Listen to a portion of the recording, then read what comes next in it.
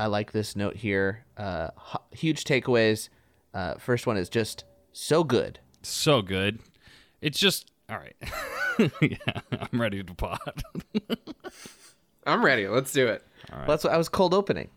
I was doing that was a cold open to the middle of the document. That's the best way is to jump into a subject. It's like a preview of what's to come. It's kind of like when the trailer shows like a fight scene that's in the middle is, we're like, especially because it's a positive note that you had, which was, quote, so good.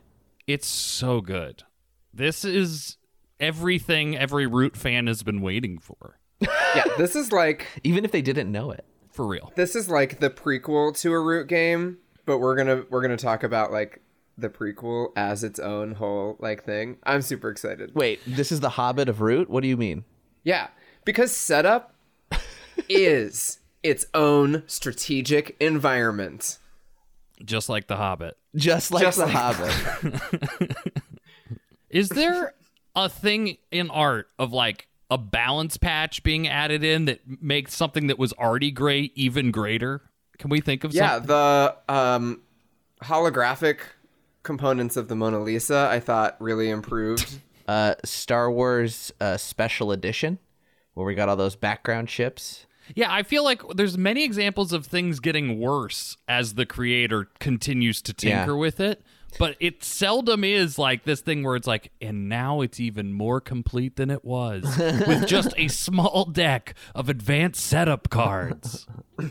Yeah, I guess, besides video games getting patched, I guess like this is the closest thing we got, which is this is the board game getting patched. Yeah.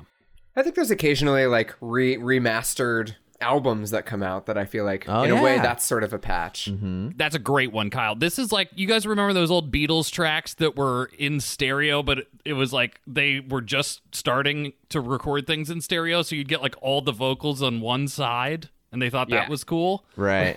This is like that 2009 Beatles remastered, or is it 2010? I don't remember. Whatever they remastered all the Beatles songs, this is that.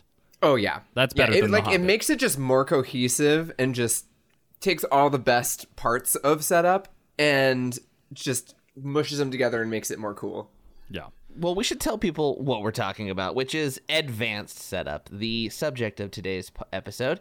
And advanced setup will come with the Marauders expansion, but it's actually kind of itself already out in the public now because there are PDFs of it on the internet that you have access to. But there will be like official cards that come with the Marauder expansion as well. This advanced setup, correct me if I'm wrong, changes the basic setup of the game in a way that kind of more balances the factions and their interactions, I think is the takeaway.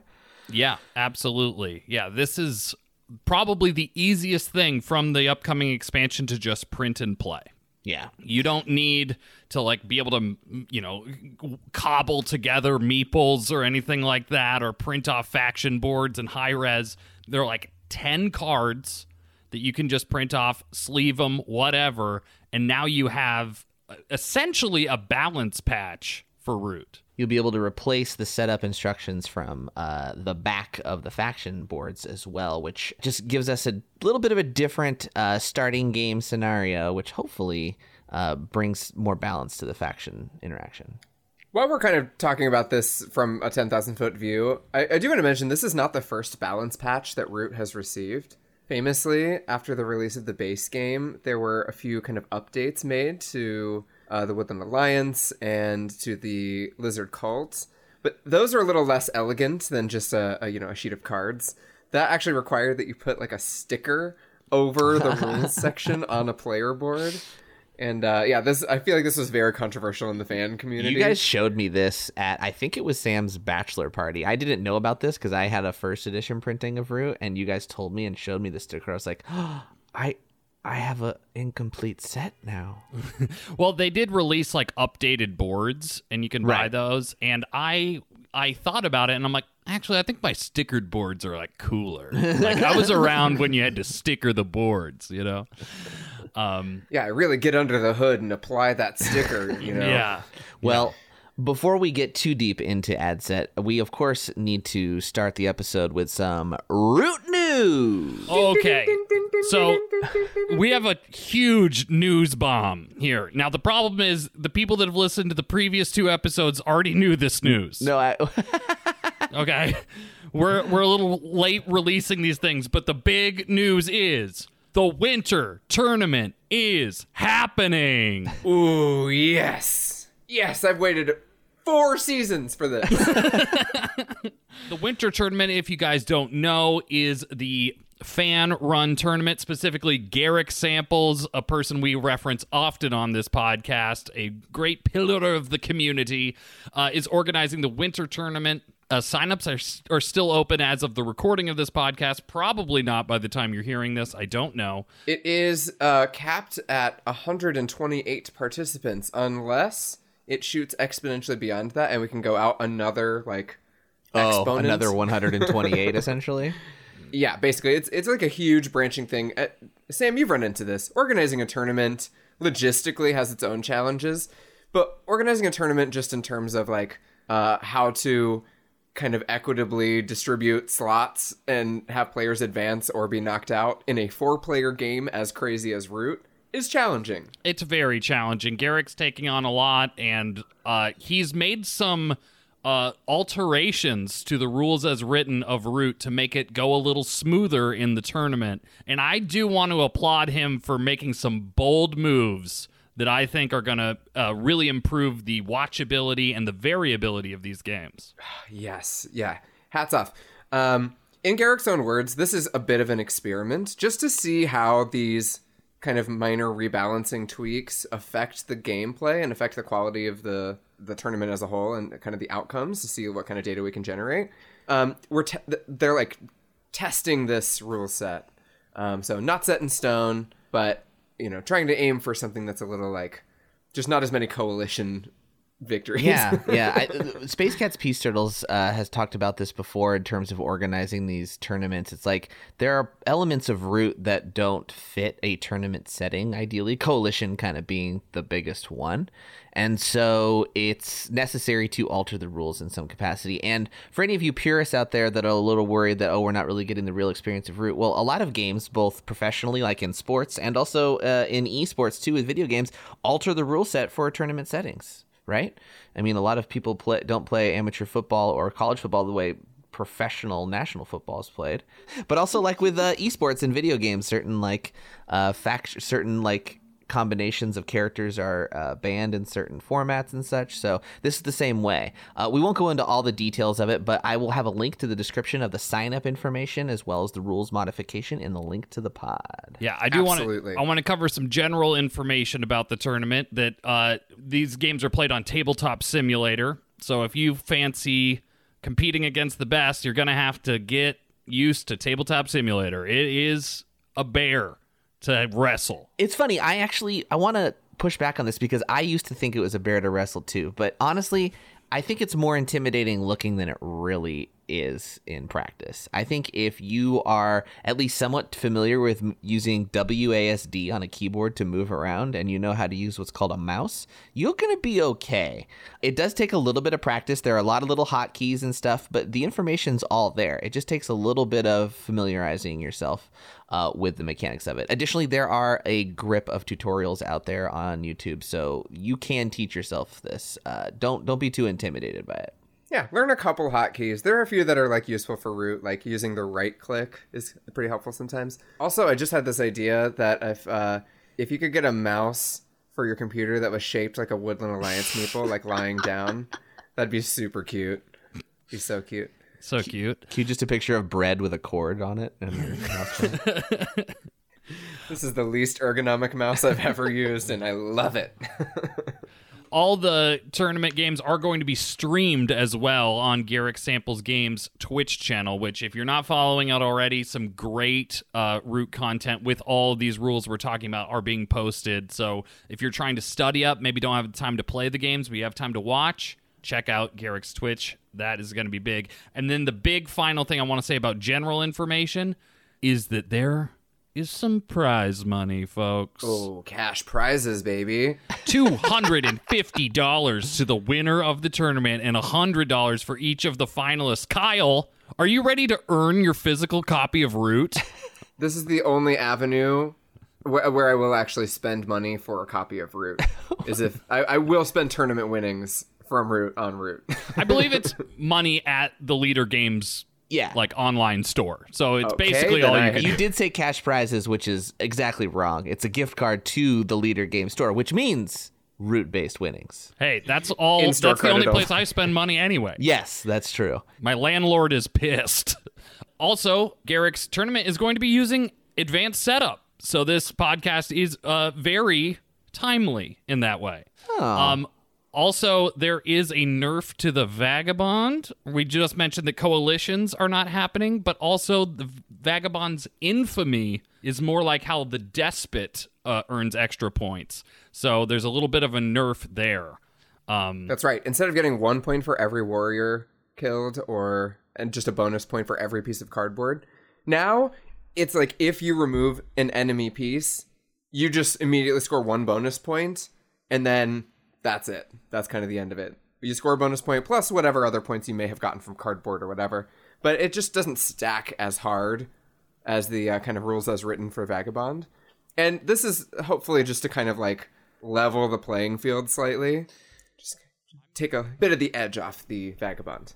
I'm very interested to see the results of this. If this brings the Vagabond in more line with the other factions, if it's not enough, or if it's too much. Predictions? I think it's going to be tough for the Vagabond to win. Tougher because of this, or just, I mean, what do you mean? Like, is this rule making it harder for the Vagabond? I mean, yes, obviously we know that's true, but I mean, to what extent? Right.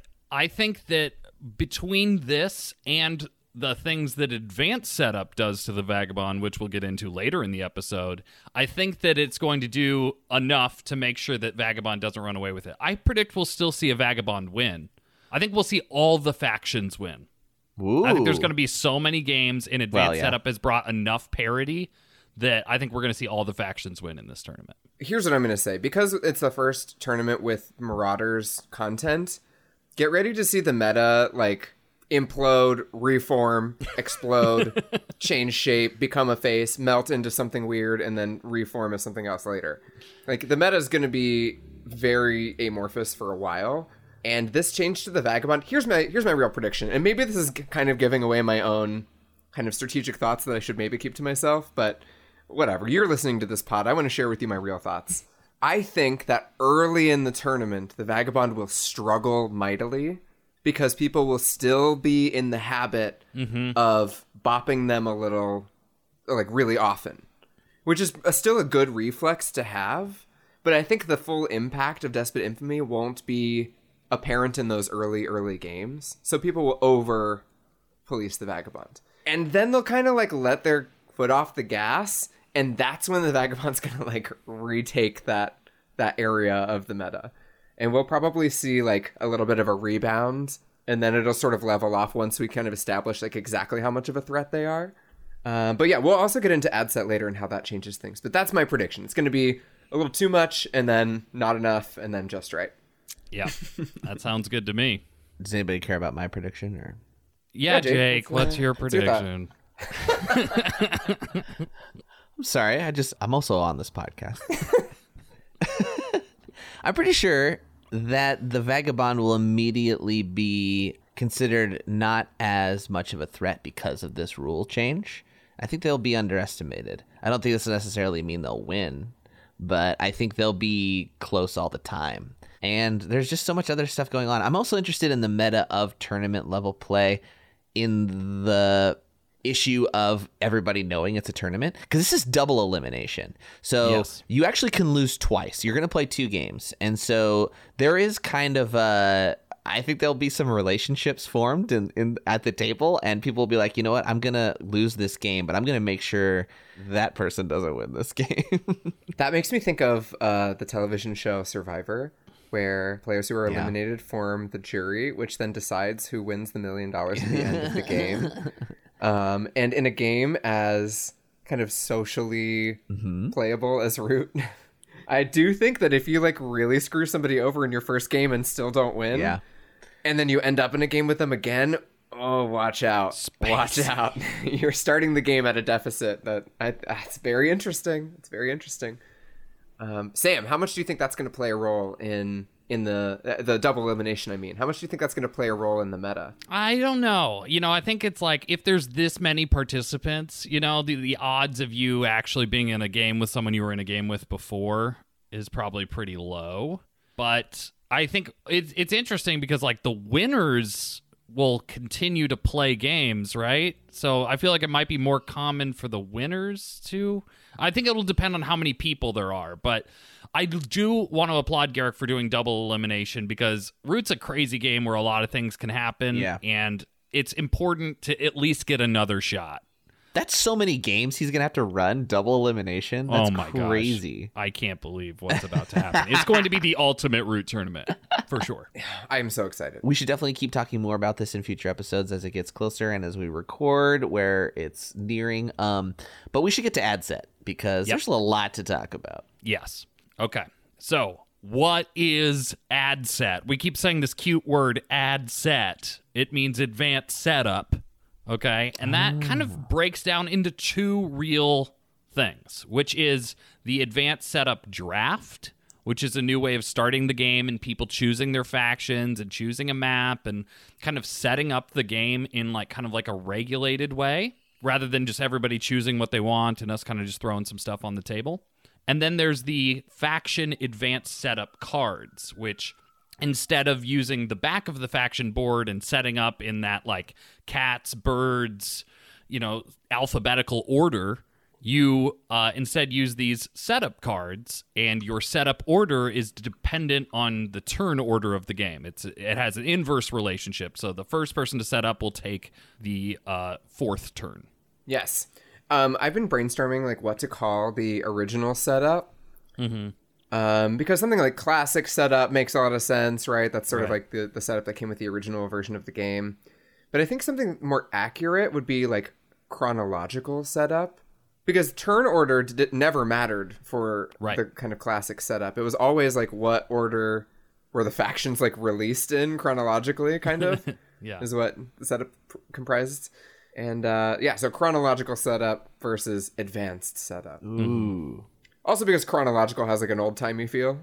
It has a timey feel. Ooh, nice. That's true. So advanced setup is, I'd say, a little more flexible than the original way things are done, and has a lot more to do with you get to kind of react a little more to the person who's going to be next to you in the turn order. So just not that we've ever really gone over it in the podcast or that anybody needs exact setup rules from chronological version. But originally in the original version, it was you just assign factions based on whatever you want. People just pick them, right? And so now with this draft, we're actually a little bit more restricted, right? Which is that a number of factions come out and then players will pick them based on their turn order? Yes. The thing is that in order to get to choosing factions, which definitely seems like that's like the major piece of setup is like choosing a faction and then putting it on the board. Even to get to that step, that's like, what do you think? That was like step 5 of advanced setup? Yeah, and like I've condensed some of the steps here. Okay. Let's plow through it then. Let's go through it so we can just get it out there and then we can talk more about it. All right. So currently, I am not aware of a way of choosing a map and deck other than the group coming to a consensus or it being random. Now, I think you throw them all in a river, and whichever floats is the one you choose, right? Jake, right. I've told you multiple times, this isn't witch times. I've lost so many copies of Root. I'm sorry, Kyle. I should have given you one of them. Jake, none of them float. Yeah, that's why we never get to play. I'm always like, well, guess we're no map again today, guys. So I think tournaments will kind of solve this issue of who gets to choose the map. Is it the last person? Is it the first player? But right now, it's kind of decided randomly, all right, which map and deck you're going to use. Well, to be fair, the deck is always EMP. In Garrick's tournament, the thing is always EMP. Also, whenever we play together, or anybody plays, it's always EMP. Well, I will say we always play ENP on TTS, which is just a bunch of letters I just said. But we always play the Exiles and Partisans deck on Tabletop Simulator because the Root Digital only has the base deck. Right. And we've seen Favor of the Foxes enough in our life. Yeah. Mhm. Yeah, exactly. That's right. 100%. That's right. So the second step after we've randomly chosen the map and deck is to seat players. So we just all sit around the table and we choose a first player, okay, randomly, or whoever has the most money. That's just my variant. Okay. Whoever has the most money on them at the time? Yes. Oh, okay. Whoever is willing to pay the other players the most amount of money starts the game. That's my the variant. player who has most recently eaten a root. Or just roll a die. Yeah, we tend to roll a die. Yeah. So you draw 5 cards. What, Sam? Yes, listener. You draw 5 cards. Now, in standard setup, which I just looked up in the law, it's called standard setup. Sorry, Kyle. That's probably better. You got 3 random cards, and you just had to deal with it. And this was a particular problem for a couple factions that just got 3 random cards and also didn't get to choose where they started. That kind of puts them a turn or two behind sometimes. Cough, cough, lizards. But now we get to draw 5 cards. Now you won't, spoiler alert for step 6 or 7 or 9 or whatever it is, but you won't keep all those 5 cards. You'll still start the game with 3, but at the beginning of setup, even before you've got your factions, you draw 5 cards, and you kind of have those as options. So you will keep 3, but you don't choose those 3 now because, crucially, a lot of other setup things are going to occur, which might inform your choice later on, is what you're saying. Yeah. Okay. It's essentially the last thing you do is discard 2 cards. Right. Discard, you actually shuffle them back into That's the deck. really smart design because that presents you with options, but holds off on forcing you to make them until you can react, right? Yeah, I just feel like it's a little bit kind because then you don't hit analysis paralysis like before the game has even started so hard, you know what I mean? Absolutely. Like it's a bit kind because then you get to have that moment, that like final breath before the game starts where you're just looking at your kind of drafted hand and thinking like, okay, given what I know about what's on the board right now, like what do I really need to keep? You know what? There's probably one card that you're like, I'm definitely getting rid of this, and then you get to have like a choice for the other. I just think it's like really smart. Gives everyone a second to kind of collect their thoughts and like settle on a path forward for the early turns, and then we're off the ledge. Yeah, and we'll get into a little bit later how this might affect the early game. The fact that there is like a draft of hands, but I'm going to keep us plowing through what advanced draft is. The next part is setting up hirelings, which at the current moment, we don't have enough experience with hirelings to kind of discuss what this will bring to the table. Needless to say, hirelings are kind of like minor versions of factions that kind of help fill out the board and give you special abilities when you control them. And we'll have a whole episode or 2 or a whole series on hirelings eventually. But just want to say in the draft, you actually do the hireling part first before you choose factions. And you can't, at least the rules as we know them now, you can't have like Forest Patrol, which is like the cat hirelings, with the cats proper. Yeah, it's like an echo of a faction a little bit. So one of those that's not in the game will be the hirelings. Right. So the hirelings could eliminate possible options from the pool of factions we're going to choose. Because their presence dictates or would limit what would be pulled in the next step where we pull out the factions for draft. Right. Yeah, Okay. because hireling step happens first. So in your example, Sam, if the Forest Patrol shows up as one of the hireling choices, then we know for sure that the cats will not appear in the faction draft proper. Mm-hmm. Now, for those of you that don't have the hirelings or obviously want to start doing ad set now, you can. Just skip this step. It's just that easy. Yeah, and in Garrick's tournament, there's no hirelings either. Yeah. So, like, hireling meta is going to take a few months, guys, so we're skipping it for now. Mm-hmm. All right, now the meat of it. Step 5, flop the setup cards that are the faction cards here. So, all of the factions come in 2 categories, and we've kind of tried to future-proof our episode by using these terms, red and white factions, okay? These are like the army factions versus the insurgent factions, okay? This replaces the reach system, correct? Yes. You can still use reach, if you want to determine games, but in advanced setup, it is done with this flop of setup cards. Okay. Red and white are two very easy ways to distinguish between these army types. Whereas I believe in a previous episode of the podcast, we described Reach as, quote, confusing. Yeah. Yeah. I would even add lightly arbitrary. Yeah, Reach is just for those like little grabby arms now. Okay. That clarified it. Thank you. All right, so here's what's going to happen, okay? You're going to shuffle all of the red factions, which are the Marquise de Cat, the Erie Dynasties, the Underground Duchy, the Lord of Hundreds, and the Keepers in Iron. Okay? Five factions, okay. There's five. Five are red, five are white, okay? You take one of those and you deal one out for sure. We know there's going to be at least one red faction in the game, all right? Because there's got to be.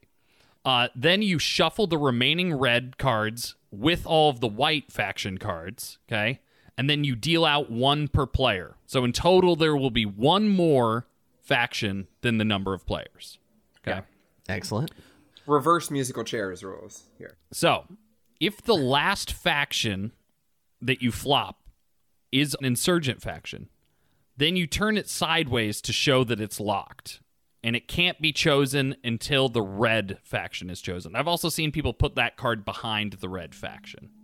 So this allows it to just be that, like, because of the system, if there were 4 white factions and 1 red faction, the 4 players couldn't just choose all of the insurgent white factions. The reason it's choosing to lock the last one is if it's just choosing one arbitrarily, but you'll know Yes. by then that there's 4 whites if those are out there, is what you're saying? Right. Oh, okay, that makes sense. And I think, some of these things could be slightly different, but that is the system at large. Okay. Is that, if there's too many insurgent factions, someone's got to choose a red one before that one becomes unlocked. And then the Vagabond has a kind of a special relationship to this flop, because whenever the Vagabond setup card is dealt out, you also deal one of the Vagabond character cards at random next to it.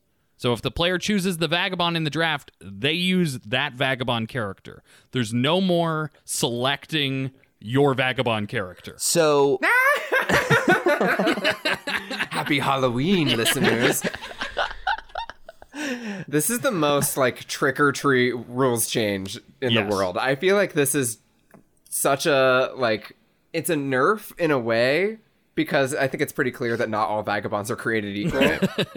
And in fact, 2 are like outstanding, crush the rest of the player pool type vagabonds. And then the rest fall somewhere, lower than that. Mm-hmm. And most likely you're going to get one of the other ones. Like, I think the joke right now in the community is that it's always Ronin for some reason. Yeah, I think this is going to be huge. No more can you be like, oh, I'm going to be the Tinker no matter what, or like whatever. And then it's interesting because I just think it provides variability. And I always think that it's so fun in Root to see what people can do with the hand that they're dealt. Like, can you play all the factions? Can you deal with the curves that are thrown at you? And this just makes the overpowered faction, you have to deal with I don't really know what Vagrant's good at, but I've got to master it now. he's good at starting fights. Instigate. So here's a question, though. So then you can't have 2 vagabonds, right? Because you couldn't draw the vagabond faction card twice, because there's only one in that 10 There card are deck. 2 Vagabond setup cards, so that is possible. Oh, interesting. So then, if there's 2 vagabond cards, does that make it statistically more likely one vagabond would be in the game compared to any other white faction? I think statistically probably yes, right? Oh, you're saying Vagabond will be in more games as a result. Right? There's more vagabond cards to pull from the 11 card draft. Yeah, at least it will show up. I think we ran into this with we haven't mentioned this name yet, but the kind of precursor to Advanced Setup was the +1 pool draft, actually developed by Garrick and a number of collaborators for the previous winter tournaments, and some lessons learned from that draft system ended up making their way into Advanced Setup as well. I mean, I don't want to speak for the designers of this, but this was largely based on that, wasn't it? Like, it was inspired by, because they figured out, like, the leader was watching the tournament. It's like, oh, this is effective. We should include this officially. I thought even Cole told us that, right? If you go behind the giant ROOT letters, you'll see that the scaffolding that holds them up was all built by Garrick and the rest of them. I mean, truthfully, I especially think like drawing 5 cards is like huge. In the +1 draft, you drew more cards depending on where you were in turn order and then drafted down.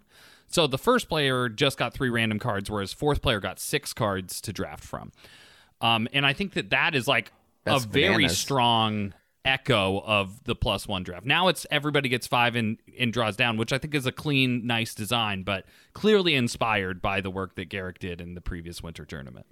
Yeah, but I think to answer your previous question, yes, I think the Vagabond will, at least one Vagabond will turn up with regularity, maybe the most frequently of any of the white I mean, factions. that's yeah, I would think, just statistically. Yeah, I was speaking. just looking up if there's like a rule of like once the Vagabond comes out, then you add the second one Yes, in. yeah, I was wondering that too. I was wondering, I couldn't find anything about that. Well, but- no, I mean, maybe that's the case. Maybe Vagabond is slightly more likely. I mean, it's not much. It's, what, is it 10%? A little less, 9%? Okay, great. All right. So we've got our flop of factions out. We've got one red faction for sure, and then that last insurgent faction may be locked, or if it's a red faction at the end, then great. We've got one more faction than the number of players. Now you draft factions in reverse turn order. So we've already established who's going first, and it's a clockwise game. So the last player in turn order drafts their faction first. Yes, they get to look at the full Thanksgiving dinner and choose their side immediately. Crucially, the sweet and- potatoes are buried under the turkey, so someone has to take the turkey for them to get the sweet potatoes. And the crazy thing is, once you choose turkey, you set up turkey immediately. That's right. I've kind of gotten lost in the cranberry metaphor here, but the point is that you take your setup card and then you execute that setup immediately. So if Kyle was first and chose the cats, then he would read the cat setup card, and we'll get into the faction setup cards later in this episode, and he would immediately set up. So he has free reign over the board, essentially, is what happens. He has free range to choose any... I said free range, and I stand by it. That Yeah. he has free range all over the forest to choose wherever he wants, and then other people's setup cards will kind of have to go around that. So crucially, with your last in turn order, you not only get your faction first, but you plop down first, right? And so Right. you get your pick of where you want to be. Now, that's generally a good thing, but also, going first in turn order and last in setup also allows you to react to what has been placed on the board. Granted, you have less options to place your starting pieces, but that's the way it goes. Yeah, I think a lot of it's really interesting, and we don't have a great grasp. So I've played a little bit over 10 games with advanced setup, so I'm not an expert on it yet. But it's interesting to see how the options dwindle and then kind of at the end grow again. And we'll get into it when we talk about the faction setup cards on why that happens. But another key thing to understand about these faction setup cards at this step in the draft is that there are these things called homelands. Okay, this is a new concept. These homeland clearings are essentially clearings that you can start in, and other factions that have homelands can't start in. A couple notable exceptions, and we'll get into the craziness that is advanced setup and the kind of opening gambits that people have already started to exploit. I do think this is the most intricate part to understand, and it's really important to have a pretty clear idea of how each faction sets up via advanced setup, because this really it makes certain gambits and ploys possible that you'd be like, if it were just a casual game, you'd be like, hey, you can't put your guys on top of my guys like that. And you're just like, well, technically, yeah, I can. So Ooh. have a good game. To be clear, a homeland is a place where, depending on the faction, where you quote unquote start or you're placing buildings, it's noted up on each faction that you have to pick a certain homeland or a certain distance away from something, right? But the rule of homelands is other factions that have homelands in their setup can't place their pieces there. That's the default rule that may get adjusted based on faction setup. Is that correct? I Almost. don't know if that is like an explicit rule. It's just that all the faction cards that have homelands specifically say you have to choose one that's away from another player's homeland. Oh, then what is the phrasing for homeland important for? For just setting up and being a proper distance away from the other player's homelands. Got it. Okay. Some factions have them, some factions don't. Let me see if I got this right. It's the Marquis de Cat, the Eerie Dynasties, the Underground Duchy, the Lizard Cult, the Corvids, the Lord of the Hundreds, and that's it? Do the Keepers have homelands? Yes. Yes, they do have homelands. Yeah. Yes, they do. So the two factions, there are only three, I guess, that don't care about homelands are the Riverfolk Company, the Vagabond, and the Woodland Alliance. And the Woodland Alliance, right. Yeah, unfortunately, the Woodland Alliance, I will get into it, but like they never had a setup to begin with, so their advanced setup is really no different. The biggest thing is those cards. Yeah. So then it does seem like while most factions have homelands, and on most cards it says this homeland has to be like a certain distance away from a different, homeland. Isn't there one where it's really not like that at all? Yeah, we're going to get into it later. Set up anywhere? We're getting into it later, all right? That's when we talk about the specific factions, because... I'm so excited to talk about the cats, you guys. All right, but we'll get there. Okay, here we go. So you see everybody's whole setup. So, right, like Kyle chose the cats. He puts his pieces out on the board. And then... He's already a threat. Yeah, we're already planning his demise. Yeah. How did Kyle get this good of a start? Like, how did we allow this to happen? So the player that goes third then sees Kyle's total setup and then can choose a faction based on where Kyle set up with what faction. So maybe what, you might be like, oh, I'm a Lizards player or whatever. I was going to go Lizards, but then you see what clearings are going to be left to you given the restrictions on the setup cards. And that might inform your decision to go another way. So it's very interesting, the fact that like setup has been broken. It's not like we set up and then turn order is something that's totally different. Yeah. Like it's going to make the game so much richer, and we'll get into what people's experiences have been with it so far. It's pretty great. Choosing factions after seeing where everybody exists is a very fascinating change to the game. And I mean, it doesn't necessarily change the game radically, but it definitely changes the outset of the game radically. I love it. Yeah. And I think it kind of rewards a different kind of play style almost. Like, I feel like this type of setup really rewards you being familiar with all the factions and being able to play them all, like, pretty competently. Because you never know, like, when it gets around to you in that draft order, if you're, like, a Woodland Alliance main and you take a look at that board and you're like, no, it's like all the Fox clearings are in one side of the board, and then it's like, this is not going to work. Then you have to, like, be able to take a fresh look at how things have been set up so far and be like, what's my best chance? I will play that faction. So I think it rewards a little bit of that mentality, less than just like being super, super good with one and neglecting the rest. Yeah, there's a reason they didn't call it beginner baby setup. All right? You think that's the reason? I think they had a couple names ready to go. We're so close to calling it beginner baby setup, but it is a little advanced, so I think we're going to change it. Leader Games, if you ever do create a little baby setup for Root, My Little Root, please let me know, because now that I'm teaching board games at an elementary school, I actually think it'd be really valuable to have like a baby setup to like. I've seen some people design like home brewed factions so that they can play with their child, and they give their child like a pretty like simple faction that's like really overpowered so that they could play. It's not called Root, it's just called Woot. Woo. Woot. Want to play Woot. Beto Bobo Bang. All right. So then once everyone has set up and seen everyone set up, and now the final person who sets up, who's the first player, sets up, only then do people take those extra 2 cards in their hand and shuffle them back into the deck. And that is the advanced draft. All right. That's so cool. I love this. I love this setup so much more. It's so much more satisfying and gives you real choice in your outset. So Yes. let's talk about the huge takeaways that we have from just the draft here. First of all, it's so good. So good. So good. I got a quote here from Aaron. He says, "What I've noticed and loved about ad set is that the game started way earlier. With standard setup, everyone starts far away and has a turn or two to set up until the pressure is on. With ad set, this changes. From the get-go, the pressure is on and people are already really intertwined." It's called entangled, Aaron. It creates some awesome moments of entanglement. Oh, I see. He was just varying his speech. Damn it, Sam.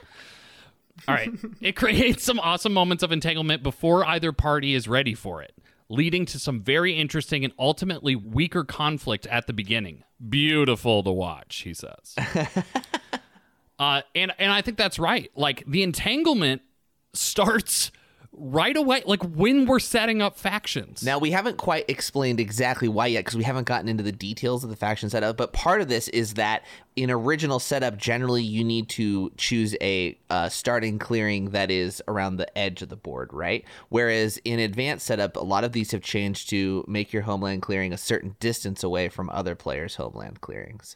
So there are a lot of starting positions can actually be in the middle of the board, which would result in this earlier entanglement that he's mentioning. I think I have a metaphor to help kind of describe this, which is that if you take like the Cats in the Eyrie, for example, their setup is like hyper polarized, right? One starts in one corner of the map and the other is like forced to start in the opposite corner, like way the heck over on the other side of the map. So the polarization is like as extreme as it can get. With advanced setup, they kind of like dial that back slightly so that in certain cases you're still like forced to be as far away as possible, but not every case. Sometimes you can actually be like, you know, kind of neighbors with somebody and set up in their neck of the woods. And this kind of just goes to what Aaron was saying with entanglement. Like if you start closer to somebody, then your trajectory is just going to bump into them way sooner because you don't have all that space to like take up. You know, you're in each other's face already. Yeah, it's and I will say a lot of the advanced setup cards do start say like choose a homeland in an edge clearing. Okay. But we're not bound to the corners, but some factions are bound to the edge. But depending on the map, an edge clearing can be a lot of places. In the mountain map, there are only 2 clearings that aren't considered edge clearings. What? Yeah, take a look. Again, we'll do a maps live stream thing where we've got visuals, and I'm glad we waited because edge clearings are going to be a huge word now that wasn't previously in the game. So, some weird situations there. This really truly makes you an edgelord. I'm too old to totally understand what that means. All right. Another huge takeaway for me is that setup order is no longer set in stone, right? It's not cats then birds or whatever. Like, the fact that the birds might be able to take a big, juicy clearing, you know, especially now there's going to be landmarks involved in all this shenaniganry, that you can eye out certain clearings of the map and you're not tied to where the cats would have set up or just being in a corner. Garrick Samples says, a fun byproduct of the restrictive setups can be that the second or third player only has one choice of clearing. But then the third or fourth player might have many options for the starting clearing. He said he had that happen the other day in a game where the order of faction setup opened up the options for a faction if it was drafted later.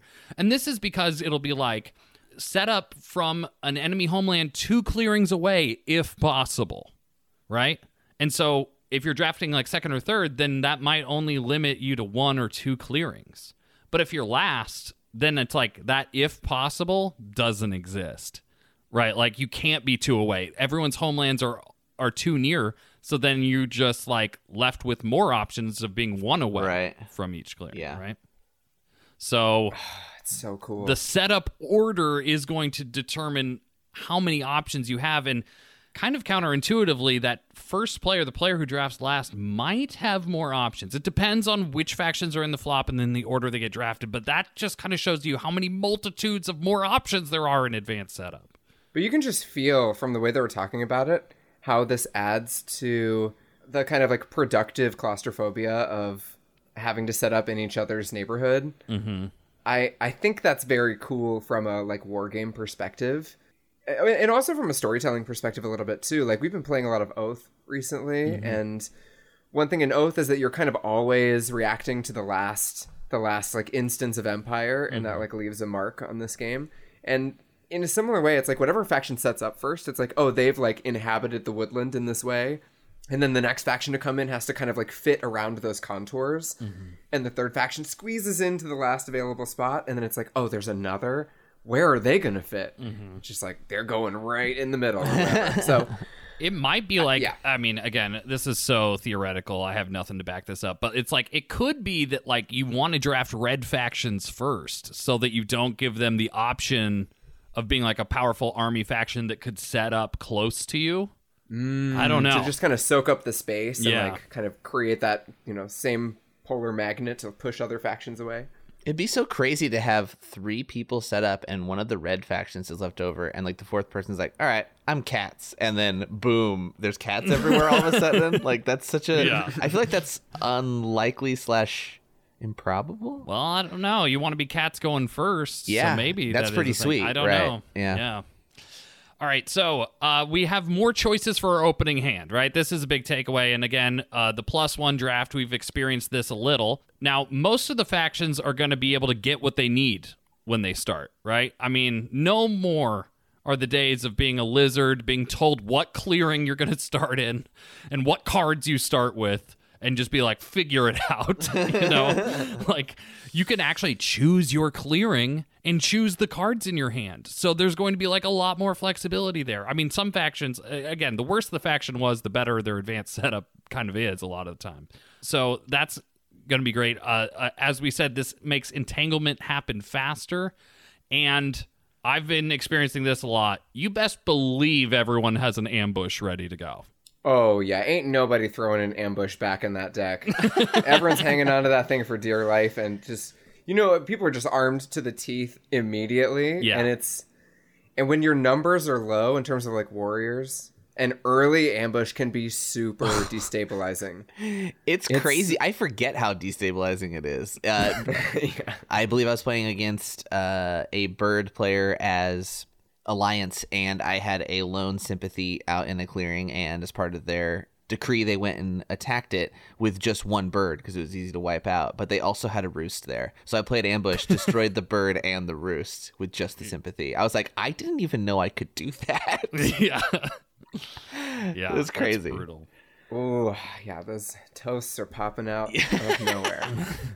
I will say, even if you did not draft an ambush, I think it's still best practice to just like behave as if you did. Yeah. Or maybe at least like kind of be suspicious that other players will have one ready to go. Yeah, you just have to, everyone's got an ambush. That's the way you have to play advanced setup, I think.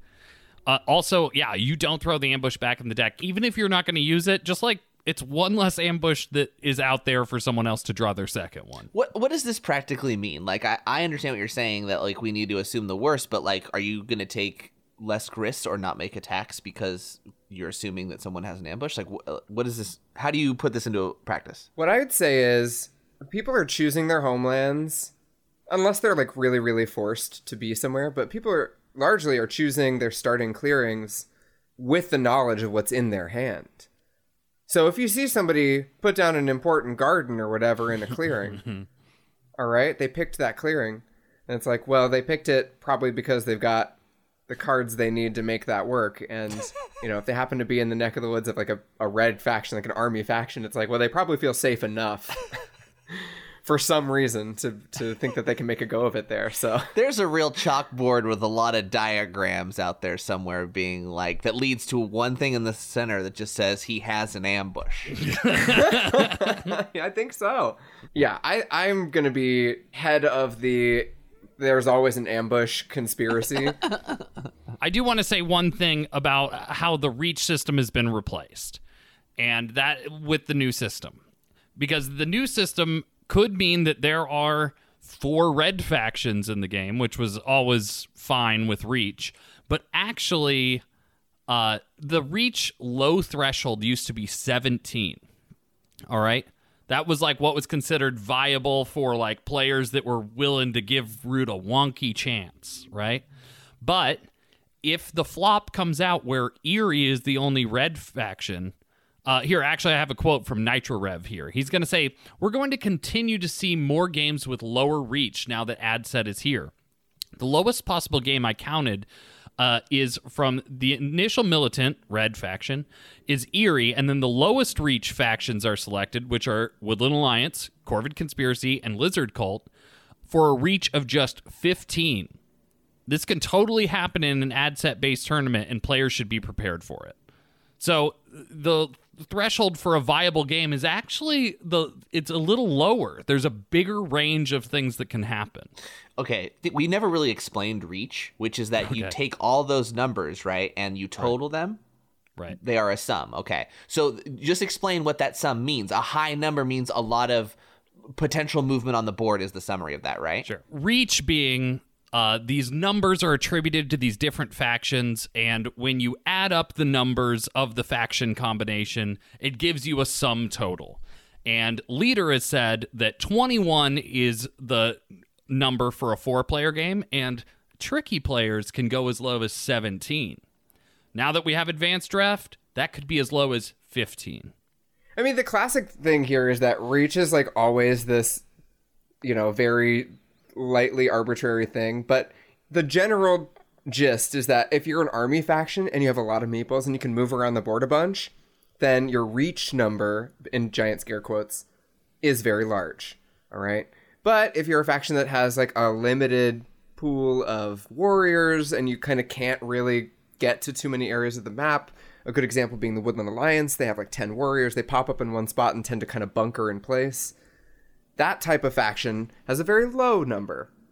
And so in a 4-player game, you want to at least reach a total of the 4 factions that is like playable. Because if it's all factions that just like sit down and bunker, then you don't have as much interaction and it's just a little bit less, like just like weird things can happen and it's less of a fair game, Someone can get away with just like a weird non-interactive strategy. It doesn't utilize the mechanics of Root the way it's supposed to, essentially, right? Exactly. A lot of this is dependent upon interaction.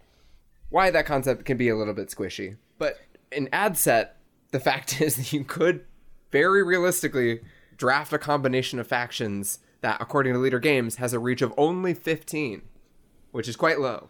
It's even lower than the like lower bound that tournament players have used in the past. What's the huge takeaway? That there's a balance of red and white factions now, as opposed to previously there were generally more red factions. Well, they weren't red then, but higher reach factions. Yeah, the constellation of possible faction combinations is actually a bit broader. Okay. Now that ad set is happening. Got it. Okay. So, and because that constellation is larger, that means that there are some kind of like edge cases that have snuck in, such as this example that you read, Sam, with Woodland Alliance, Corvids, Lizards, and the Eerie Dynasties. Got it. Thank you, guys. That makes more sense. Yeah, so be ready, players. There might be some weird combos coming your way. You're going to see the Lizards in a lot more games. Hell yes. All right, guys. Should we talk about the rebalance of the game, the faction setup cards themselves? Yeah. So ready. Oh, I'm so excited about ad set, you guys. All right, so how we're going to do this, we're going to go through the factions in classic order, okay? Just the root alphabet. Cats, birds, YAA, vagabond, lizards, otters, moles, crows, rats, and badgers. That's just I disagree with this on principle. I'm going to print out 10 cards, and then I'm going to cut them up carefully and then shuffle them. Also, we're doing YA. We're doing young adult novels. Yeah. Why is Jake mad at me? All right. I've got how we're going to do this. We're going to read the old setup of the faction, and then we're going to read their new card, and then we're going to scream and react with our differences. Okay? All right. Jake, would you like to read the old setups for all the factions? Nothing would make me happier, Sam. Let's starting with the Marquis de Cat. You got it.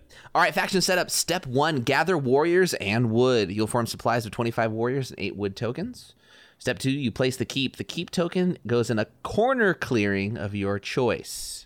Very key there. Step 3 is the garrison, where you move a warrior in each clearing except the clearing in the diagonally opposite corner from the clearing with the keep token. So as well, remember, cats are everywhere but one space opposite their keep. Step 4, place starting buildings. You place 1 sawmill, 1 workshop, and 1 recruiter. You may place them among the clearing with the keep token in any adjacent clearings in any combination. So your buildings will always go somewhere around that corner or even in it where your keep is.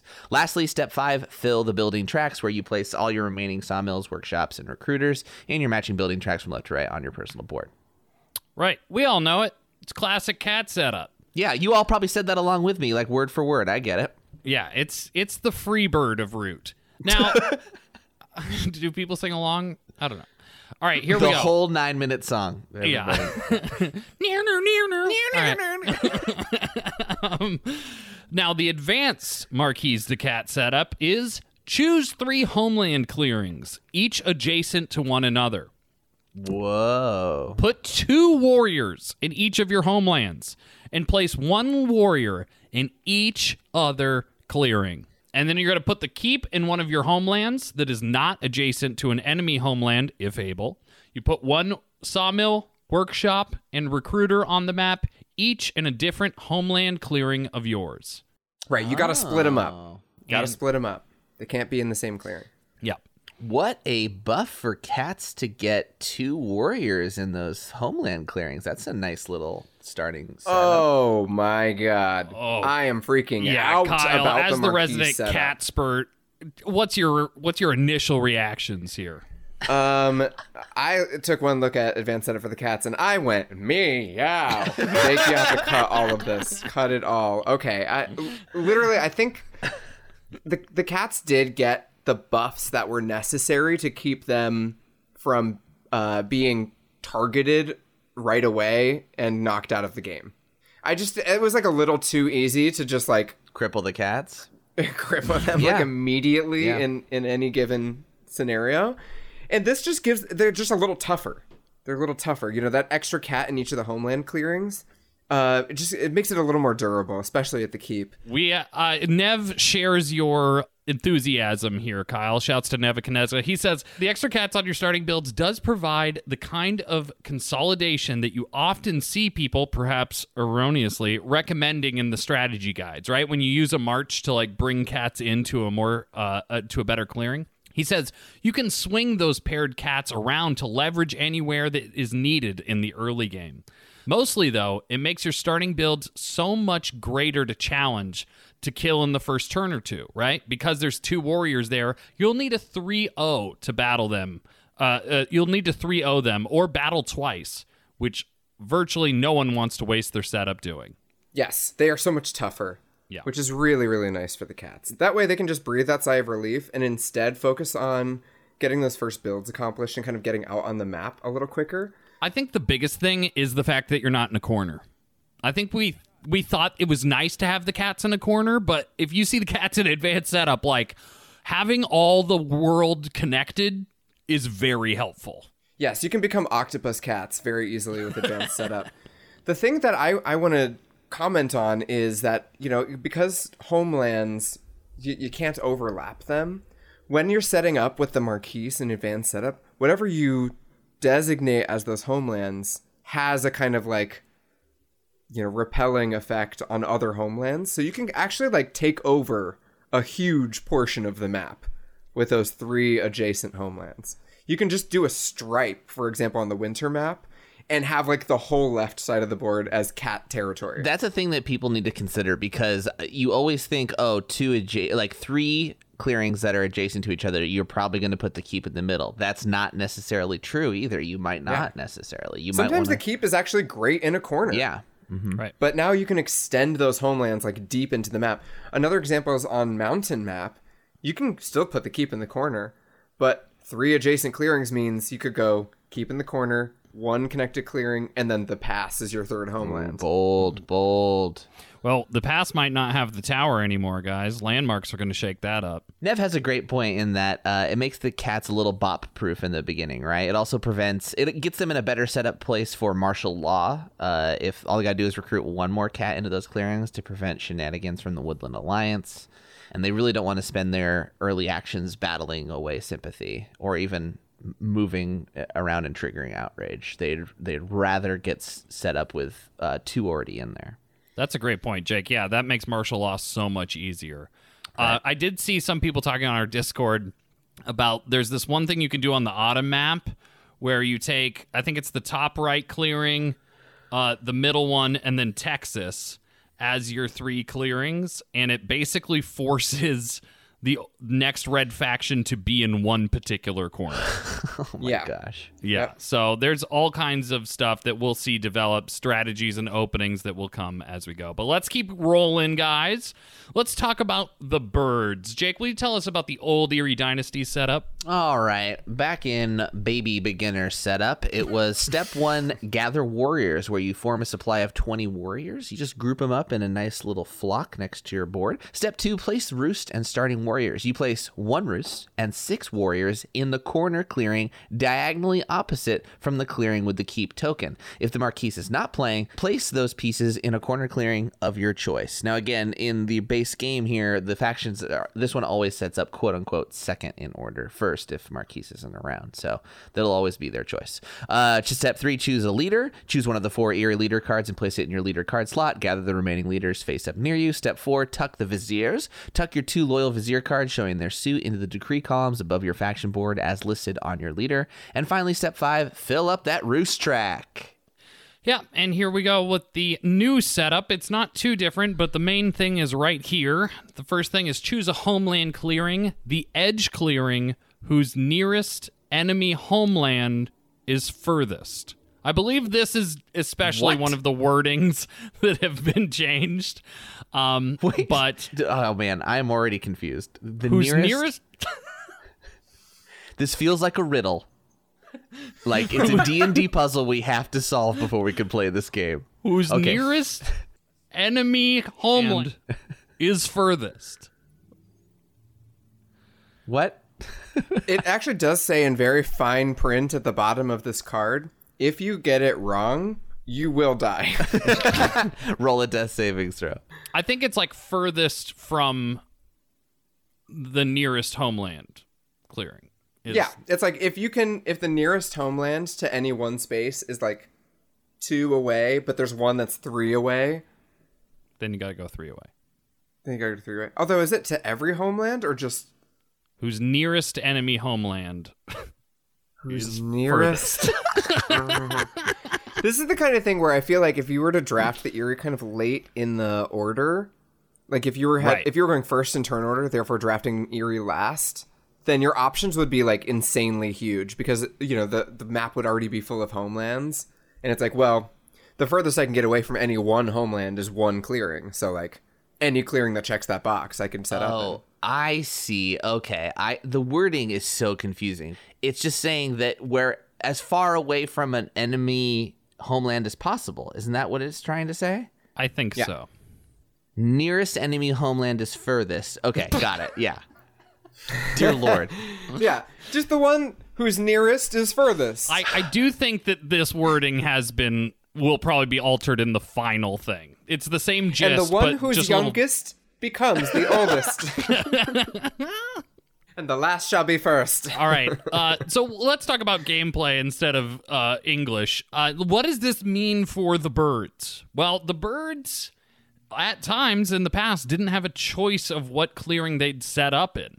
And that still might be the case if you're drafting second. Right, yeah, that definitely can still happen. Luckily, you get have locked. those cards as flexibility, but it's nice to have a little bit more flexibility in your starting suit because we all know the birds are programming their suits and their cards. So it's nice to have that flexibility. Yes, 100%. I mean, I think the bird setup it's not like impacted that much. I agree.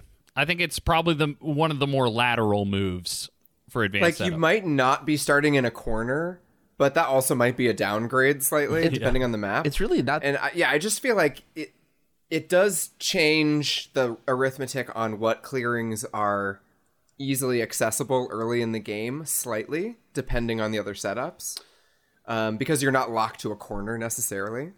It feels like it hasn't really changed their setup so much as just reacted to the new version of setup, essentially, which is just to keep them far away. Yeah. All right. And then the next one, Jake, I don't think you need to read. There is no difference between the Woodland Alliance old setup and new setup other than the fact that you'll have more cards in your hand to draft. But the placement is the same. Yeah. You don't start on the board. Old setup, do nothing. Second setup, do nothing.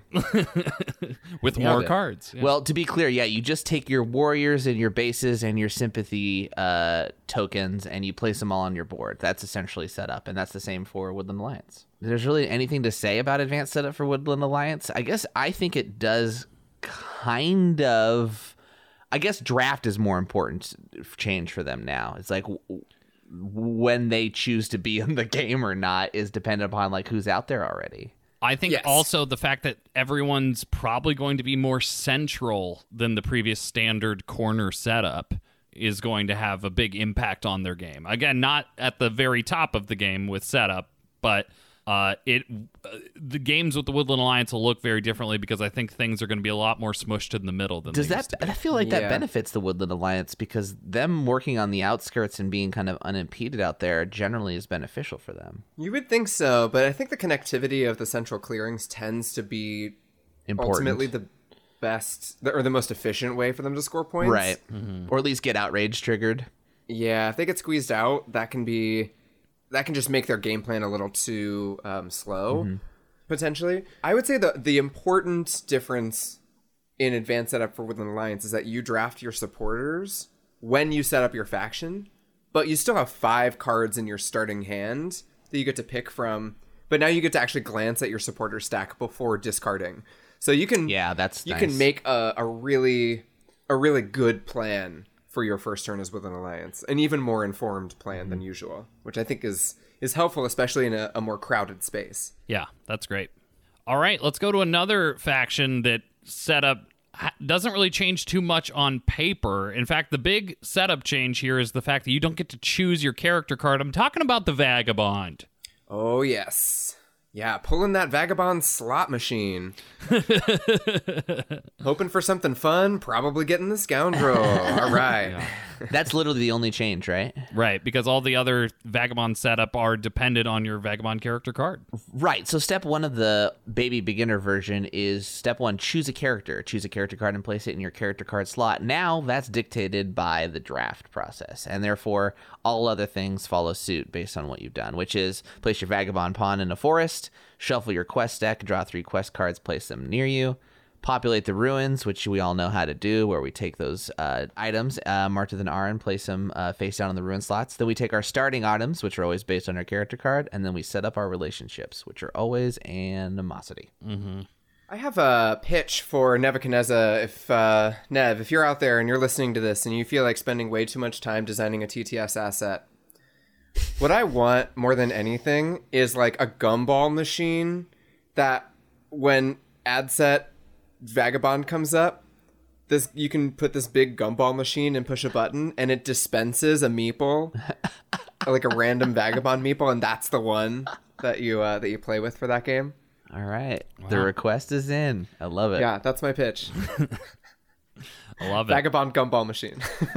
So really, this doesn't affect their setup so much, affect their draft. Now, it affects their draft like the Woodland Alliance. They get to see what's on the board before they decide if they want to commit to choosing Ronin. Yeah, and I guess like choosing your forest based on where other people are, but really you're just thinking about the ruin items, I feel like, more than you're worried about other people. So I think this is another, not a huge change except for the hugest change, which is you don't get to choose your character card. Right. Let's do it, baby. We're talking Lizzie's. Jake, hit me with that old Lizzie's setup. This is a big one. So formally, we gather our warriors, a supply of 25. Then we place them in a corner clearing diagonally opposite from the Marquis Keep or Eerie Starting Roost. You'll place 4 warriors and 1 garden matching that clearing. If both the Marquis and the Eerie are in play, choose one of the 2 other corners. Then place 1 warrior in each adjacent clearing. Step 3, you choose the outcast by placing the outcast marker on any suit space in the outcast box. And then finally, you fill your garden tracks. Place the first 14 fill your garden tracks. Yeah. All right. So that is an incredibly restrictive old setup. Let's hear about the new one, and then we'll get into the differences. It says, choose a homeland clearing not adjacent to an enemy homeland if able. Second step is put 4 warriors and 1 matching garden in your homeland. Samey same. Put 3 warriors in clearings adjacent to it as evenly as possible. A little different. And then here we go, guys. Put 2 warriors in the Acolytes box. Show what? We start with Acolytes, you bet. Fill your garden tracks. Put the outcast marker on the outcast in the suit you want. All right, so God, lots of difference here. the lizards are so good now. Lizards are really good now. Okay, so what good this now. means is you can straight up do a turn 1 hated outcast conspiracy situation. Okay? You could take away someone's starting building if you wanted to. It's not a good idea. Don't do it. But you could. You could convert people's starting warriors. I mean, sure, you'd make an enemy at the table, but probably before their first turn. Yeah. Which is usually a horrible idea in Root. But think about it this way. If you just immediately spend both of those acolytes to just sanctify a random building on the map for 1 point for no reason, then you're just back to 0 acolytes, which you would have had in the old setup anyway, except this time you get a point and you wreck someone else's day. You'll lose a card when they take out that garden and give them Yeah, a point. definitely. It's not a good idea. Definitely. But what you can do is you can use that to crusade those starting warriors into a clearing to get that garden situation built up already. I've got a quote here from Sir Bourbon. We've got some royalty here. Not just Lord of the Board, we've also got Sir Bourbon listening. He says, in regards to lizards, I think the biggest buff is the ability to set up your 4 lizards on a clearing with a double building slot. It's not just a wasted amount of lizards anymore. And he's so right. You get to choose your starting clearing, which means you don't get stuck in one of those single building slot clearings. Probably. They're not wasted! Down. Think about this too. You get to curate your starting hand a little bit as the lizards. Like, what more could you want? You know what I mean? Like, you get to pick your starting clearing that probably has 2 building slots, or at least is adjacent to a clearing with 2 building slots that you can like easily crusade and take over. You get to pick your starting outcast, and you get to kind of curate your hand a little bit. You might even be scoring points on your first turn as the lizards. Who would have thought I've done it. that was even possible? It's the first game with advanced setup. I'm like, give me those lizards. I know that they're a turn faster now. I mean, they just have a little more breathing room than they ever had before. The problem with the lizards always was that since their kind of speed at setting up their engine was so slow, that by the time they got rolling, everyone else was already in like a pretty secure spot. Now, though, they actually get to participate in that phase of the game where everyone's kind of jockeying and kind of doing those like little chippy damage things early in the game to kind of undermine somebody's, trying to set up a really good position. You can kind of like chip away at it a little. They get to participate in that phase. If ad set is new for you and you like the lizards, you're going to love the lizards now because formerly, I mean, when I first played against the lizards, I remember you two loving them as underdogs for quite some time. And I remember asking both of you on different occasions, like around round 3 or so, is like, when are you going to play the game? Because you guys can easily get stuck not doing anything because Outcast has not been in your favor. And this having 2 acolytes, that's wonderful. Not a head start, but it really is like a start. It just greases the wheels of your engine. Because, I mean, you can still end up in like a Outcast dry spell for sure. That's just how the lizards go. But at least now you have a fighting chance to like kind of like get back in the game or like get into it from the get-go. Fight for a clearing that you want. Yeah. Shocker. Garrick Samples has a quote here. He says, lizards used to be playing from a 1 to 2 turn deficit, having to relocate their seat of power and having a remaining garden as a liability where they started. Way bigger than the starting acolytes. Way bigger. I agree. It is true. The starting clearing and just like, what do you have in your hand? You know what I mean? Like matching your starting clearing to the suits you have in your hand. It's just a new world for lizards, and they're going to flourish. Mark my words, there's going to be a lot of lizard wins in the tournament, I think. There's going to be a lot of lizard shenanigans, right? Like, I still feel they're underpicked in a lot of situations. And we'll definitely be talking faction interactions when we begin to cover the Marauder factions.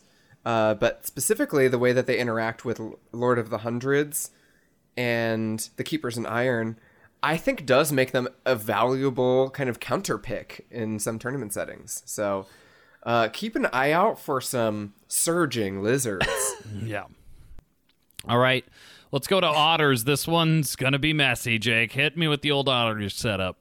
Okie dokie. Well, first you gather your warriors, so there's 15 of them for those poor little otters. You place 4 of them in any clearing touching a river.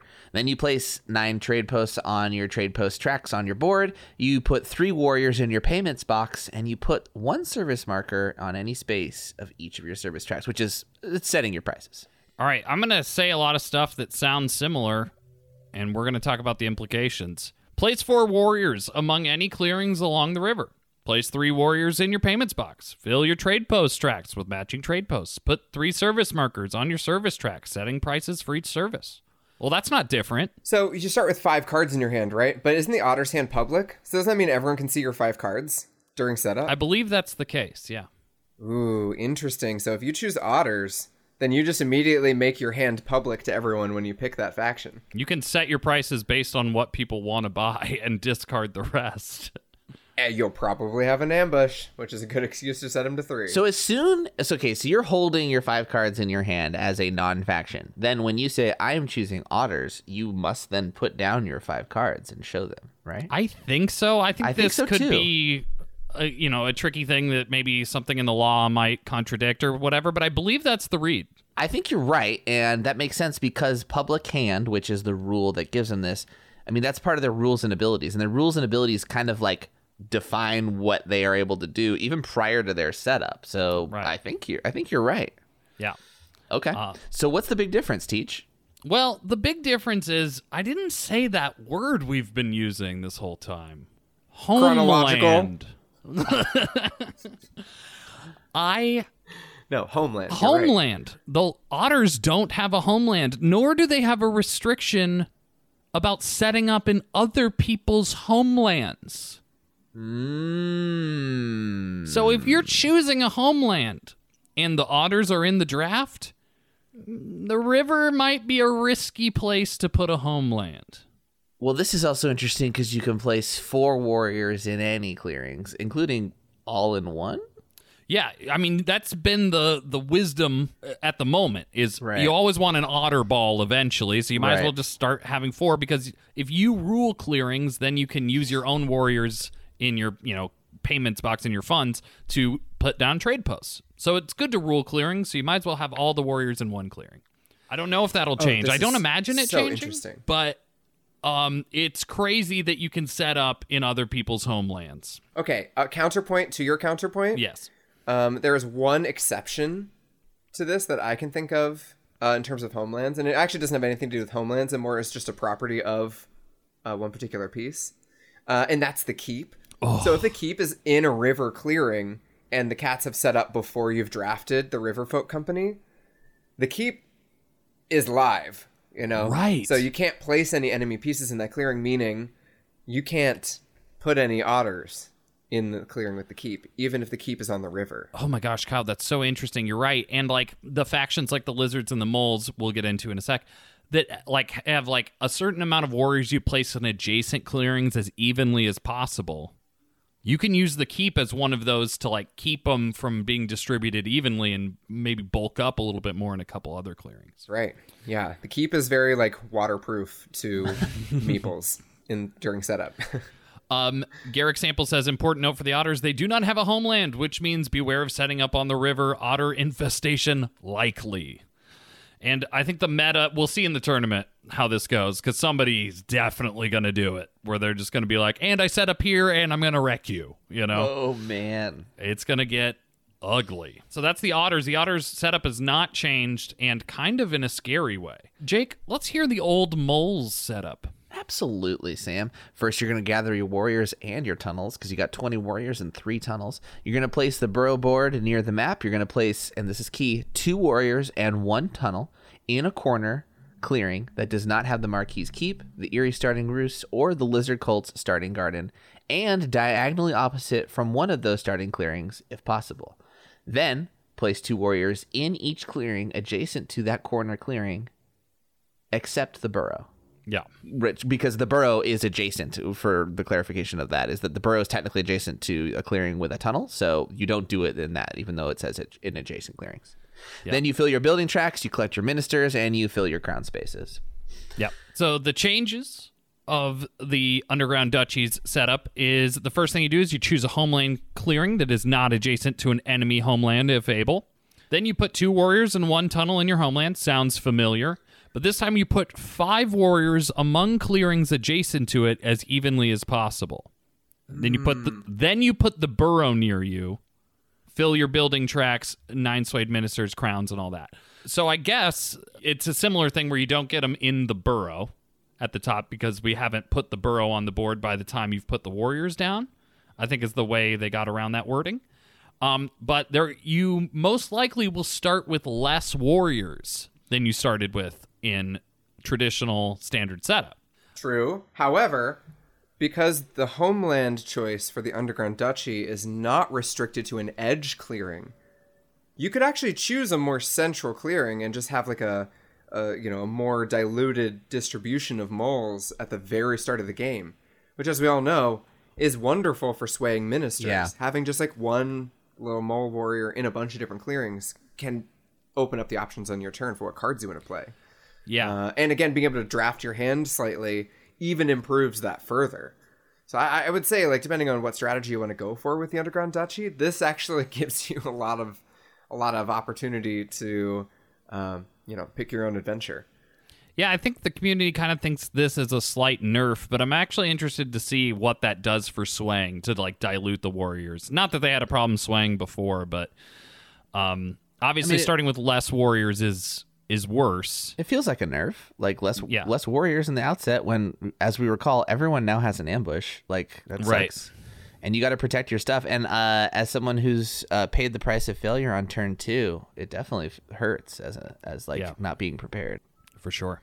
It definitely is a little wimpy for the moles to just have 2 warriors in their starting clear in their homeland plus a tunnel. Like, that's just not a lot of presence guarding cardboard. Like, it might feel like a lot for the cats, but it's just not as much for the moles, especially if you want to go for a heavy building strat. It's like you're kind of forced to prioritize either consolidation or recruiting almost no matter what if you want to get a building down and have it be protected. So yeah, I think I would tend to slightly agree with the community that this is maybe a light nerf. Mm-hmm. But then again, just, the flexibility with swaying, given the 5 warriors distributed in clearings all around your homeland, may kind of counterbalance that slightly. We'll see. I have a bias against like nerfs because I always think it made things weaker, but I think I always remember from a design perspective of it better balanced things. So I think this actually is the right choice. I think this is a better setup for them in terms of the economy of Root. Even though as a moles player it hurts a little bit. That's kind of how it has to go. Or at least it makes them work to turtle. Yeah. They have to work a little harder to like full turtle. I think that's more important because as someone who's played against the moles, when they turtle so efficiently, it's frustrating as hell. So making that at least a little bit more of a feat feels like a good balanced choice. Yeah. Yeah. Crows?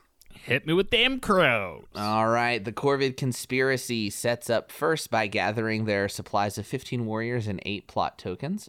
They put those plot tokens face down, and then they place 1 warrior in any clearing of each suit for a total of 3. Right. Notably, that will include the what's that landmark? The Lost City. The Lost City would bump this up because the Lost City is a landmark that creates a wild clearing, which is all suits at once. You could choose that as one of your things, but you wouldn't get an additional warrior in standard setup with that landmark. All right, so let's talk about advanced setup Corvid Conspiracy. They choose a homeland clearing. They put 1 warrior and 1 plot of their choice face down there. And then they put 1 in a clearing of each suit. So counting the previous step, that's a total of 4 warriors. So they got an extra warrior, and they have a plot face down turn 1. I don't want to play Corvids any other way. I know. This, like, having a starting plot is so helpful for them. Like, that's crucial. It also... This is a very Lizards-like improvement. Yes. Just getting that engine rolling immediately. Now they can craft on the first turn. Previously they were one of the only factions that could not do any crafting on their first turn. Now they can, which is very exciting. Mm-hmm. This just kind of gets the ball rolling right away. I mean, that's probably going to be an extortion, right? Well, PJ Dark R says, crows, if chosen after the Riverfolk, can now plot on the Otterball and flip a bomb turn 1 before that they can respond. He said, I had this happen in an IRL game. I was Riverfolk. It dramatically changed the state of the market. Suddenly, people felt bad for me and bought stuff willy-nilly. I shaded my points a bit and ultimately made a great comeback and almost won. They can only do it because the Riverfolk have no homeland. Man, so we were talking about how the Riverfolk can, like, set up on somebody else's business, but the crows have this nasty thing of, like, they could bomb turn 1. Now, because it's a homeland, you can't do that to another player's homeland. But the Riverfolk have no homeland, so you can bomb those otters turn 1. All right, you know that meme where it's like the astronaut with a gun? Yeah. And that's like pointed at the other astronaut? That's kind of what I feel like the situation is here, because it's like you set up on the river. It's like the otters are coming for you. And then it's like, but also the corvids are coming for the otters. Yeah. So like... It was a bomb all along. That's crazy. Now, notably, if the Riverfolk don't get a turn, they're probably not going to have any cardboard there. So the bomb is used to gain a point, then destroy some warriors. And gain a bunch of sympathy for that Riverfolk player, I suppose. Yeah, that's pretty cool. I mean, as you were saying, Extortion makes the best choice up top, so you can get that card generation rolling for sure. But this is a crazy combo. But the problem is everyone knows you're going to do that. So it's a really easy turn 1 guess before you even have a turn. Yeah, but you're lying. Yeah. In fact, am I lying right now? It's a snare. This is me setting up for a future game where I play as Corvid. Yeah, we're playing right after this. Yeah, I'm... Yeah, I mean, it immediately puts everyone in that headspace of like, but if that is the most efficient play, and I know that that's the most efficient play, then they know that I know that that's the most efficient. Oh no. I feel like I'm immediately into that, like... Princess Bride spiral, yeah. But, I mean, then again, if you're setting up last and Corvids are just kind of on the table and you're like, that seems fun, I'll go for the Corvids. I mean, you get to flip that plot before anyone can do anything. So you could just, like, steal a card from the duchy or, you know, whatever the case may be. Right. There would be no danger of guessing the plot if you're going first in turn order. So that's maybe something to keep in mind, because you would get a free plot of your choice. Yeah. All right, let's get through the 2 new factions. Let's actually cover their advanced setup card first, because the Badgers, I guess it's the same. I don't know if I've actually seen the standard setup of the Badgers. Wait, this is coming out the same time as these factions, aren't they? Or is their board going to say the same thing as the setup cards? It basically does. The Rats, we'll get into the differences. The Lord of Hundred says, choose one homeland clearing, the edge clearing, whose nearest enemy homeland is furthest. Again, some of these wordings might be different. Furthest from a homeland clearing? Is that what we're deciphering that that's as? our read. That's our read from before. It's the same language. Yeah. I'm going to have to edit this so much if we're wrong. Yeah. All right. Put your warlord, 4 warriors, and 1 stronghold in your homeland. Set your mood as stubborn, and place the 4 ruin items under the ruins as if you're setting up for the Vagabond. So the ruins get seeded with items. Stubborn, for those listeners who don't have a copy of all the moods of Lord of the Hundreds just set up in front of you. First of all, like... What are you doing? Who doesn't? But second, so Stubborn is the mood where in battle with your warlord, you take 1 less hit. Okay, I mean, that's kind of just to keep yourself alive until it gets to your turn, I think is the idea. Yeah. A little bit of a defensive posture on setup, which I think is I mean, I think that makes sense, right? Like that's one of the only useful ones that you could be, I guess. Yeah, and it's during your first turn. It's interesting. Well, it's not during your first turn. It's before your first turn. And your first turn, you can't be stubborn. Right, because you're forced to change mood during Birdsong. Right. Right, that makes sense. So, yeah, that I don't know if that's... It's good defensively so that you don't get your setup torn apart, but it also doesn't make you maybe as resilient when you try your opening gambit, maybe? Well, or maybe it just pushes you onto the front foot, like, right away. Like, you don't have an option to be a turtle right? Yeah. as Lord of the Hundreds on your first turn, so you might as well just get out there and show them what you got, kid. Yeah.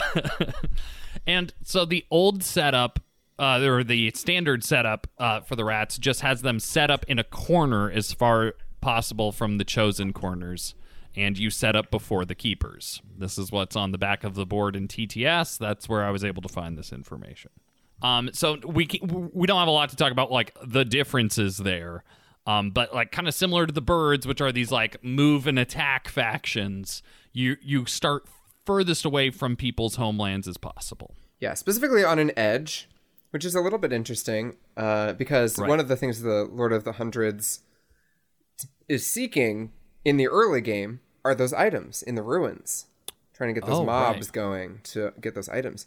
So in your setup for Lord of the Hundreds, it might actually benefit you to not be stuck in a corner, but instead be like on an edge clearing that's a little closer to the center of the map where all those ruins are. Yeah, I wonder how many in the maps, we'll do this on the maps episode, how many ruin clearings are edge clearings? Like, it's a good question. That might affect, like, what maps Lord of the Hundreds is best on or whatever. Yeah, or your incentive for setting up in different areas. Right. All right. Okay. Let's talk about badgers. And badgers, I couldn't find any differences here between the standard setup and the advanced setup. So they collect all 12 relic tokens and shuffle them face down. Place one at random in each forest. They then place 4 warriors in an edge clearing, with at least 2 clearings between it and an enemy homeland if able. Then they put 4 warriors into an adjacent edge clearing. I'm a little unsure if that second clearing is a homeland or not. I think it is, because of this next It is step. a homeland. It is an additional homeland, Yeah, yes. It says, put the remaining relics, if any, amongst any forest not adjacent to your homelands, that's the key, as evenly as possible. And then you tuck your faithful retainer cards into your retinue. Right. So the relics that you're kind of going after as the keepers, they get dispersed kind of as far away as possible from your starting edge clearing. Do they have to an edge clearing? Yeah, there's your starting edge clearing.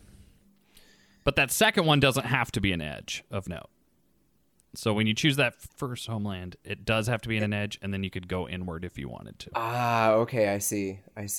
This does feel like a little bit of a an in-between point between whose nearest enemy homeland is furthest, and just like not straight up adjacent to an enemy homeland. This is like at least 2. Right. Like, go for at least 2, but it's no problem if you can't. Yeah. This feels a lot more definite. Yeah, for sure. I'm so interested to see how the rats and badgers are going to influence the meta in the tournament coming up.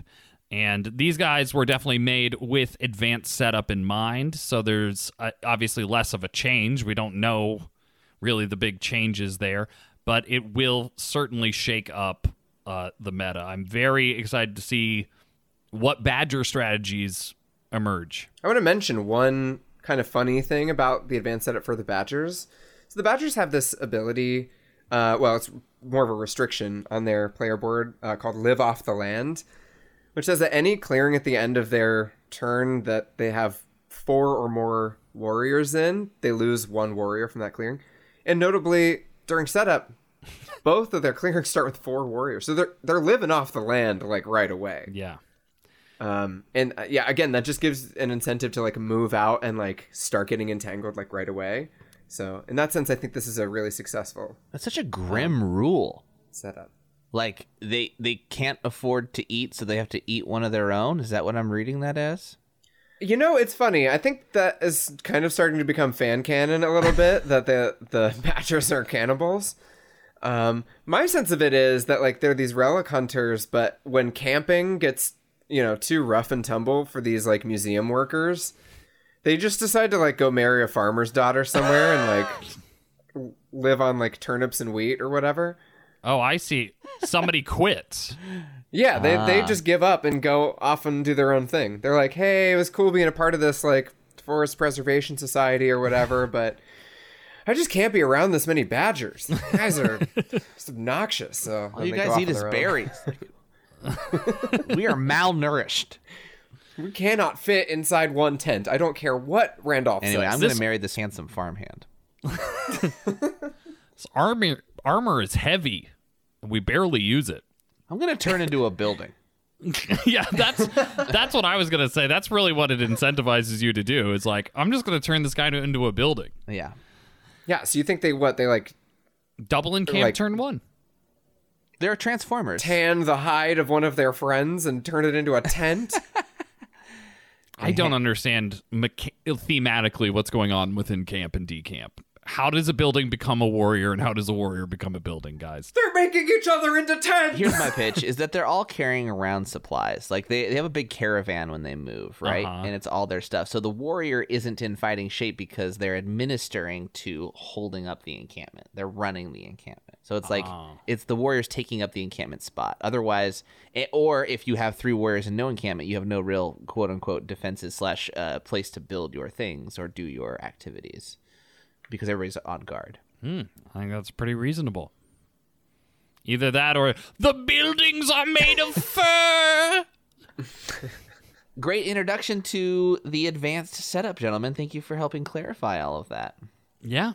And I want to tell everybody now that you can play with advanced setup right now. And we say that about this expansion a lot, but this is literally the thing you should print off and do right now. This will improve your game of Root today. Even if you don't have the new factions, if you don't have the hirelings or whatever, it will start spicing up your game of Root to just do the advanced setup. Even if you don't do the draft, just choosing your faction and setting up according to the new setup cards will really rock your world. It's great. This is also probably the future of Root.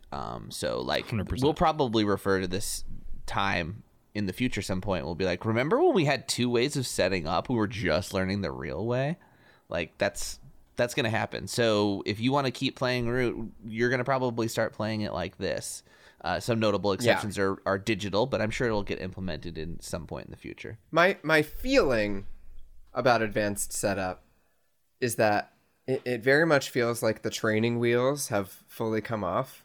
It's much more of like an organic starting structure now in every game of Root. And so just the level of like complexity and messiness has been dialed up. And I think that is really a breath of fresh air in Root. Anyone who's played digital a bunch will tell you that there are certain themes that emerge when setup is pretty locked. And I think this does a good job to kind of just mess it up a little bit and just make things a little unpredictable and make certain surprising possibilities a reality. But you also set up that unpredictability a little bit by your selection and your draft and your reaction to other players' choices. So yeah, it is unpredictable, but it's like an unpredictable that's kind of dictated by the 4 players at the table, or X players at the table, I should say. Yeah. I mean, and for us here at the Root podcast, Woodland War Machine, it's like all the knowledge we had. We got to throw, I would say, like 35% of it in the garbage now that we have advanced setup. Right? Like, the notions of what the early game looked like, that's a big statement to say the early game. Like, the early game could be like 10,000 things. The war could be on turn 1. Yeah, get ready to hear a lot more about themes and a little bit less about like raw openings, because I think opening theory is about to be completely rewritten. Yeah. Or it's just going to be too hard to write down because like, there's too many variables now in some ways, right? I know. It's going to be so challenging. But I don't know. I feel like this is a challenge that's so worth trying to like actively wrestle with it a little bit. And from what I've seen, any players who like put in some time to like really think about this stuff always end up benefiting in like tournaments and in kind of other more competitive scenarios. Just thinking ahead a little bit about like what impact somebody else's choices have at the table. This is my new like permanent setup system for Root for sure. And I for one welcome our new setup overlords. All right. Well, we want to thank you all listeners for listening, as well as contributing to this episode. I didn't write down people's names this episode, and I'm not going to waste everyone's time to do it now. I want to thank Nitro Rev, Garrick Samples, Sir Bourbon, and the countless others that helped make this one possible. Go ahead and sign up for the winter tournament if it's still available. And for all of us here at the Woodland War Machine Podcast, we'd love for you to join us on our Discord. That is the Good Time Society Discord, where there's all kinds of fun happenings going on. Jake has a Star Trek podcast. There's Two Player Tuesday. I've been watching a ton of Two Player Tuesday. And all kinds of great gaming stuff. Becca Scott does incredible stuff. The Calyx is great. We also have the Calyx? The Calyx is great. But that's not what the shelf is called. Isn't it? That's what it was. I thought that's what it was. I've never put that together. That's so funny. That is not what the shelf is called. The show is not named after the IKEA shelf. This is true. It is. It's a flower, I believe. Oh, well, my apologies to everyone that's fans of the Calyx. I assumed that you guys... I thought it was just like a fun board game because like the Calyx shelf is so synonymous with board games. I thought it was a great name for a show. No, yeah. Well, you learn something new every day on the Good Time Society Discord, and we've got a Woodland War Machine channel that's now got all these threads. All right? There is a digital... looking for game. I always think it LFG is let's fucking go. Let's fucking go. Because in soccer, that's what it means. But looking for game of digital. And we now have a TTS one as well for those ready to practice for the winter tournament. We're organizing those games as we speak. So come on in and join us. Yeah, thanks so much for being here and listening to episodes. If you also want to support the show and support Good Time Society, you can join our Patreon. There's a link to all of these wonderful things in the description of this podcast. But gentlemen, Sam, you and I got to go play a game of Root, and Kyle, you got to go be in a chess tournament? I know, you guys. I'm real excited. I'm so excited for you. We should catch up on the next episode about how that chess tournament went, because it's a rated chess tournament. Like, it's real. I'm gonna get rated. I don't know if it happens right away, but I'm gonna at least do my best to get rated. Now, goodness. Kyle, are you guys using chronological setup or advanced setup for this chess tournament? Yeah. Sadly, we are going to be using traditional setup. Mm-hmm. But I'm gonna do everything in my power to like mess it up. We'll see. Yeah, keep those ambush cards for when you need them, Kyle. Who drew a river on this chessboard? My game of chess involves many dice. Just in the middle of the chess hall, we hear in the corner someone going, Root!